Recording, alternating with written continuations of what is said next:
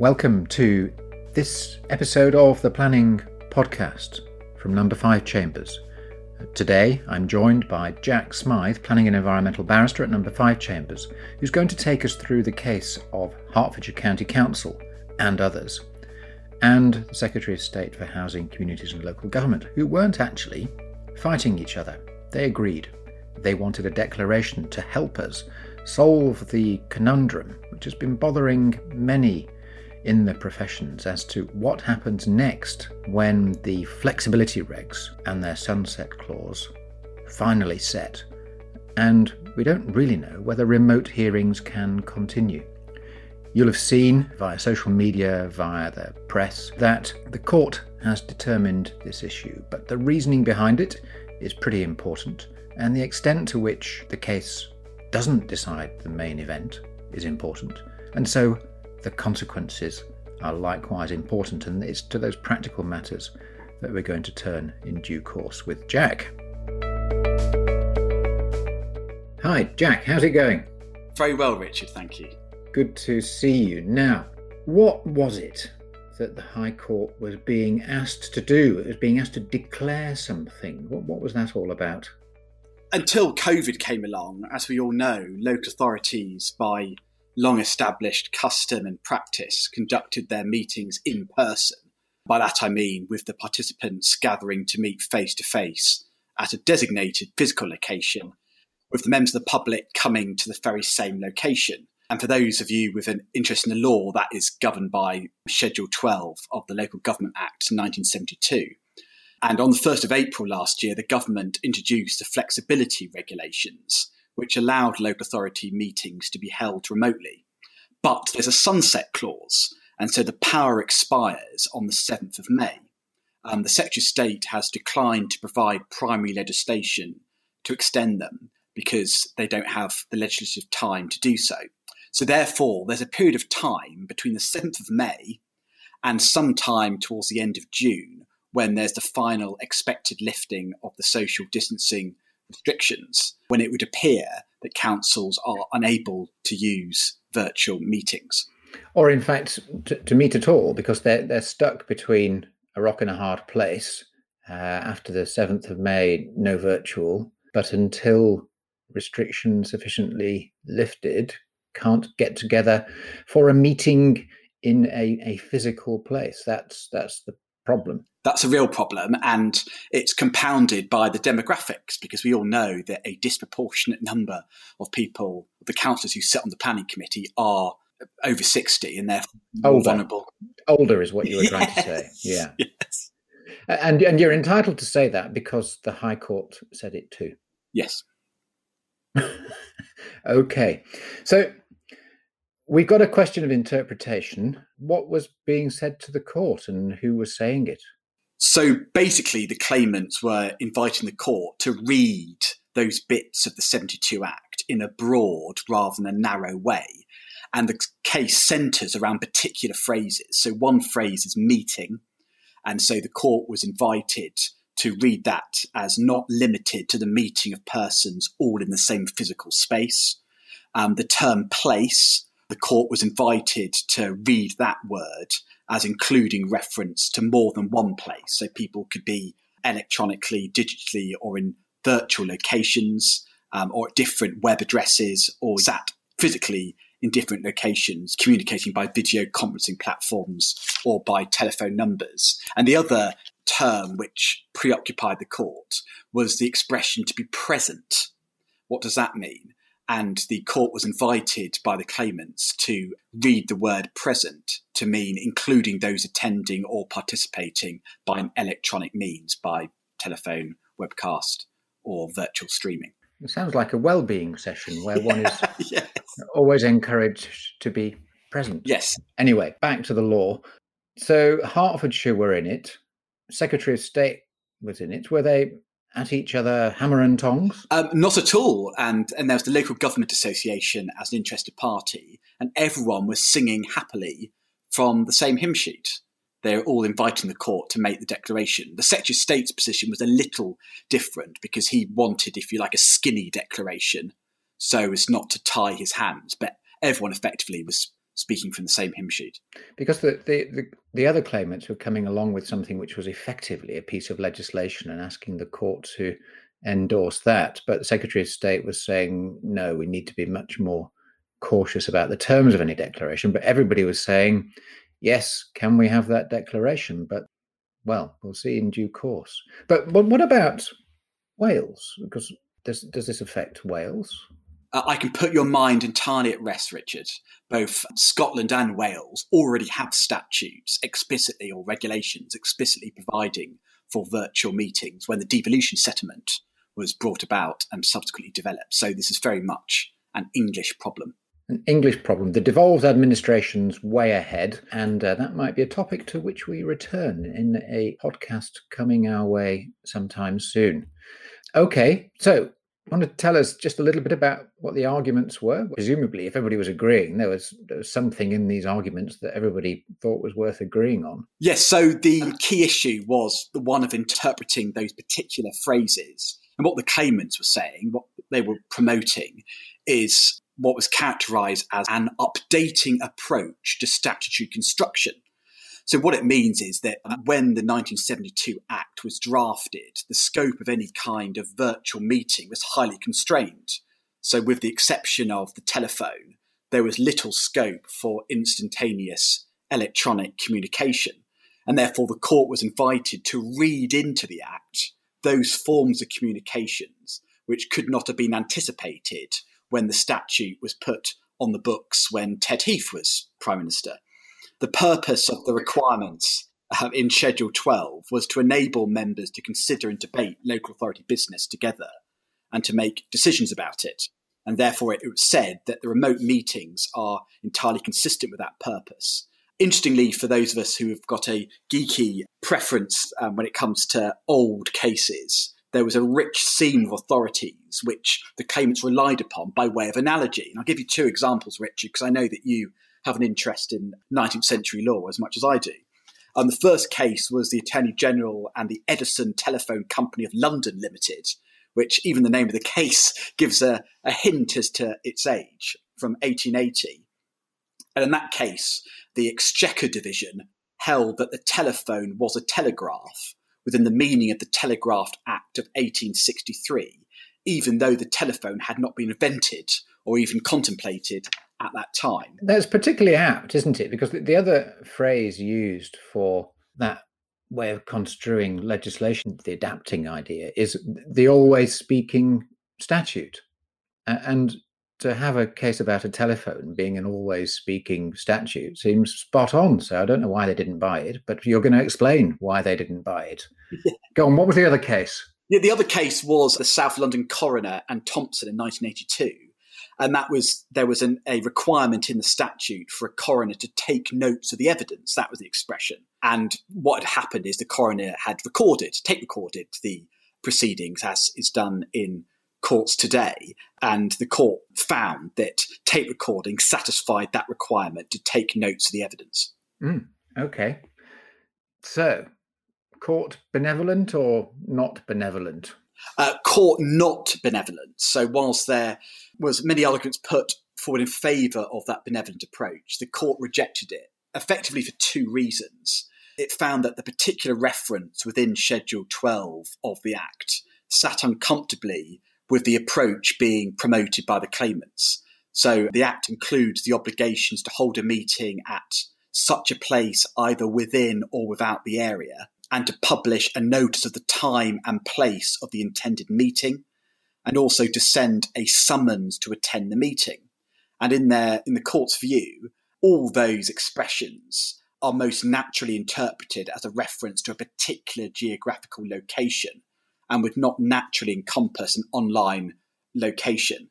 And that attending a meeting at a single specified geographical location would, in their view, ordinarily mean physically going to that location, and therefore the expression to be present at such a meeting would involve physical presence at that particular location. The second reason why the High Court rejected the argument was perhaps less prosaic, which is that meetings provided for by the Act are a very important part of the mechanism of how decisions are reached in this country, up and down the country, from tiny little parish councils in rural areas to conurbations like Birmingham, where I'm sat. And the decisions taken at those meetings may have significant legal consequences for third parties. And therefore, it makes it important to have certainty about what constitutes attendance or presence at a meeting. And without such a certainty, it may be unclear whether a particular decision has been validly taken or not.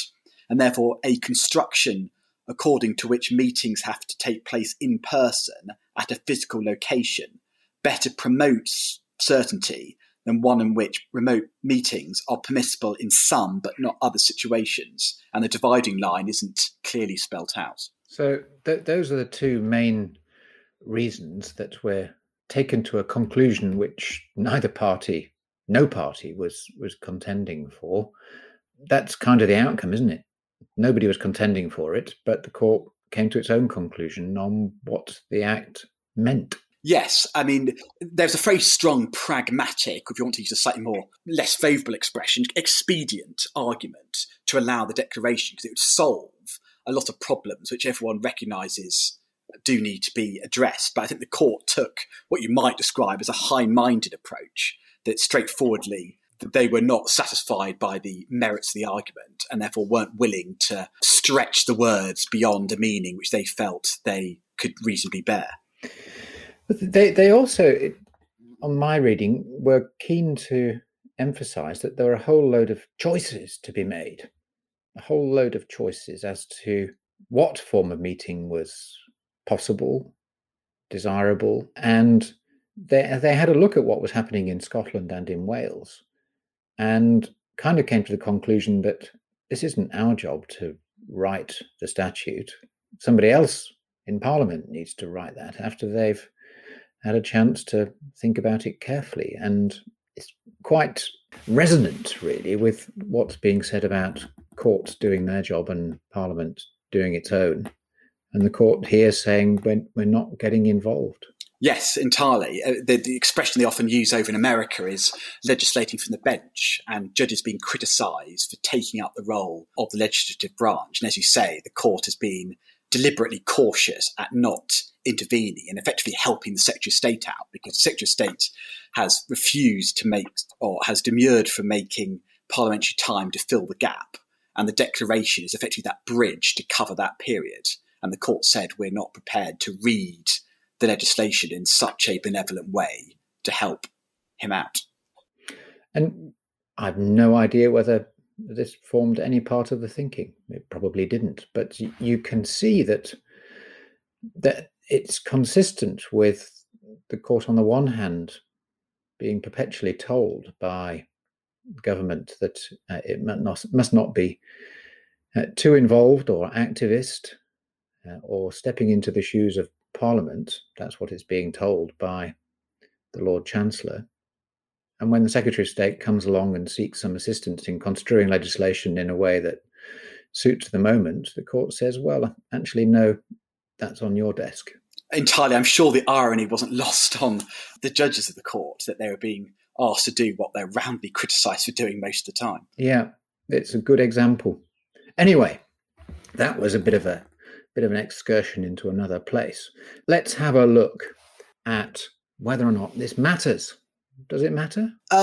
Yes, it may not matter quite as much as people think, but it does matter, because the risk is if the councils during that sort of 6 to 7 week period make decisions and the manner in which those decisions are reached is unlawful, then any of those decisions could then be adulterated with unlawfulness. And then the council could then have a lot of decisions potentially being quashed in the High Court. So that's the risk. And that's what councils are concerned about. What do you think, Jack, is going to happen practically here?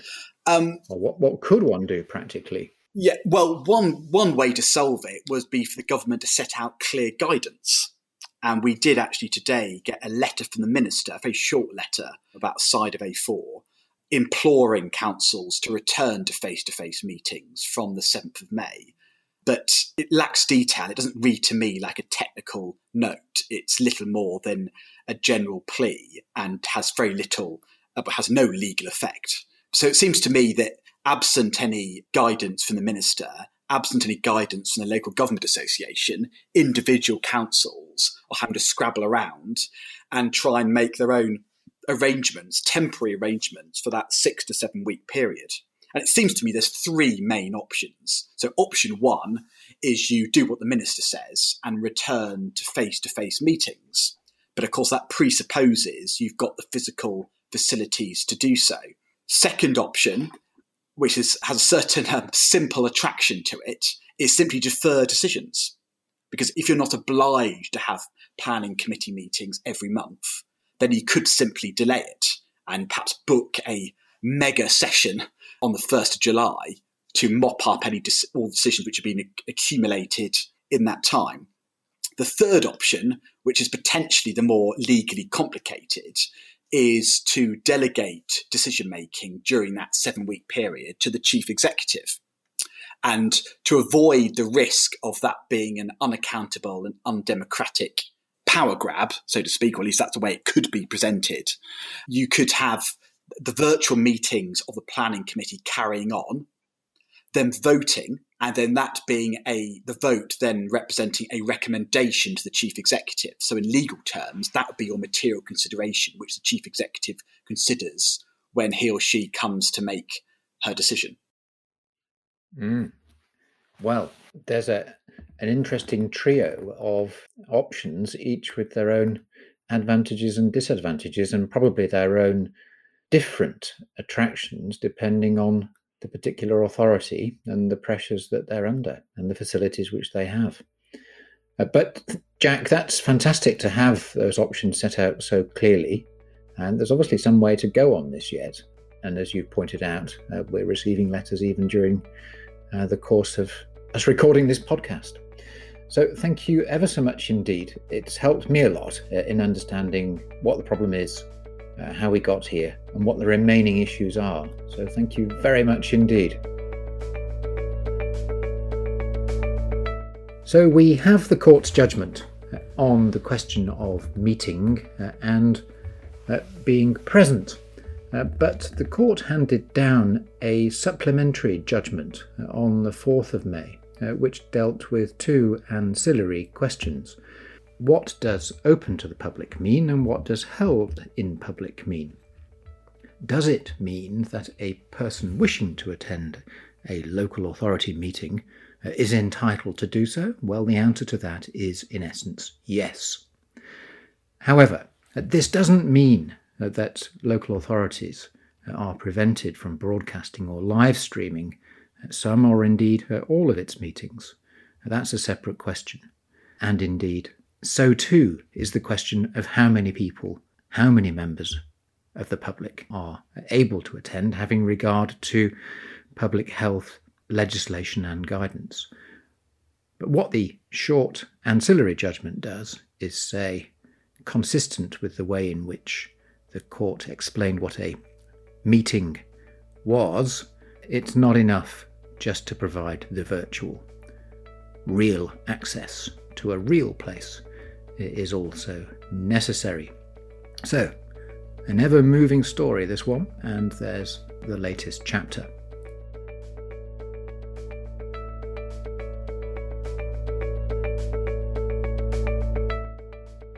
That was the planning podcast from Number 5 Chambers, which, over the course of the next few weeks, is going to turn to Wales.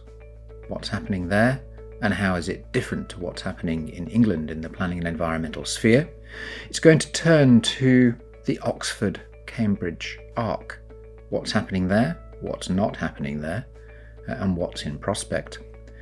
And the difficulties encountered by examinations, those examinations which seem to be never-ending, the very, very long examinations. We're looking forward to all of those podcasts and guests associated with them. But until then, thank you for listening, stay safe, and goodbye.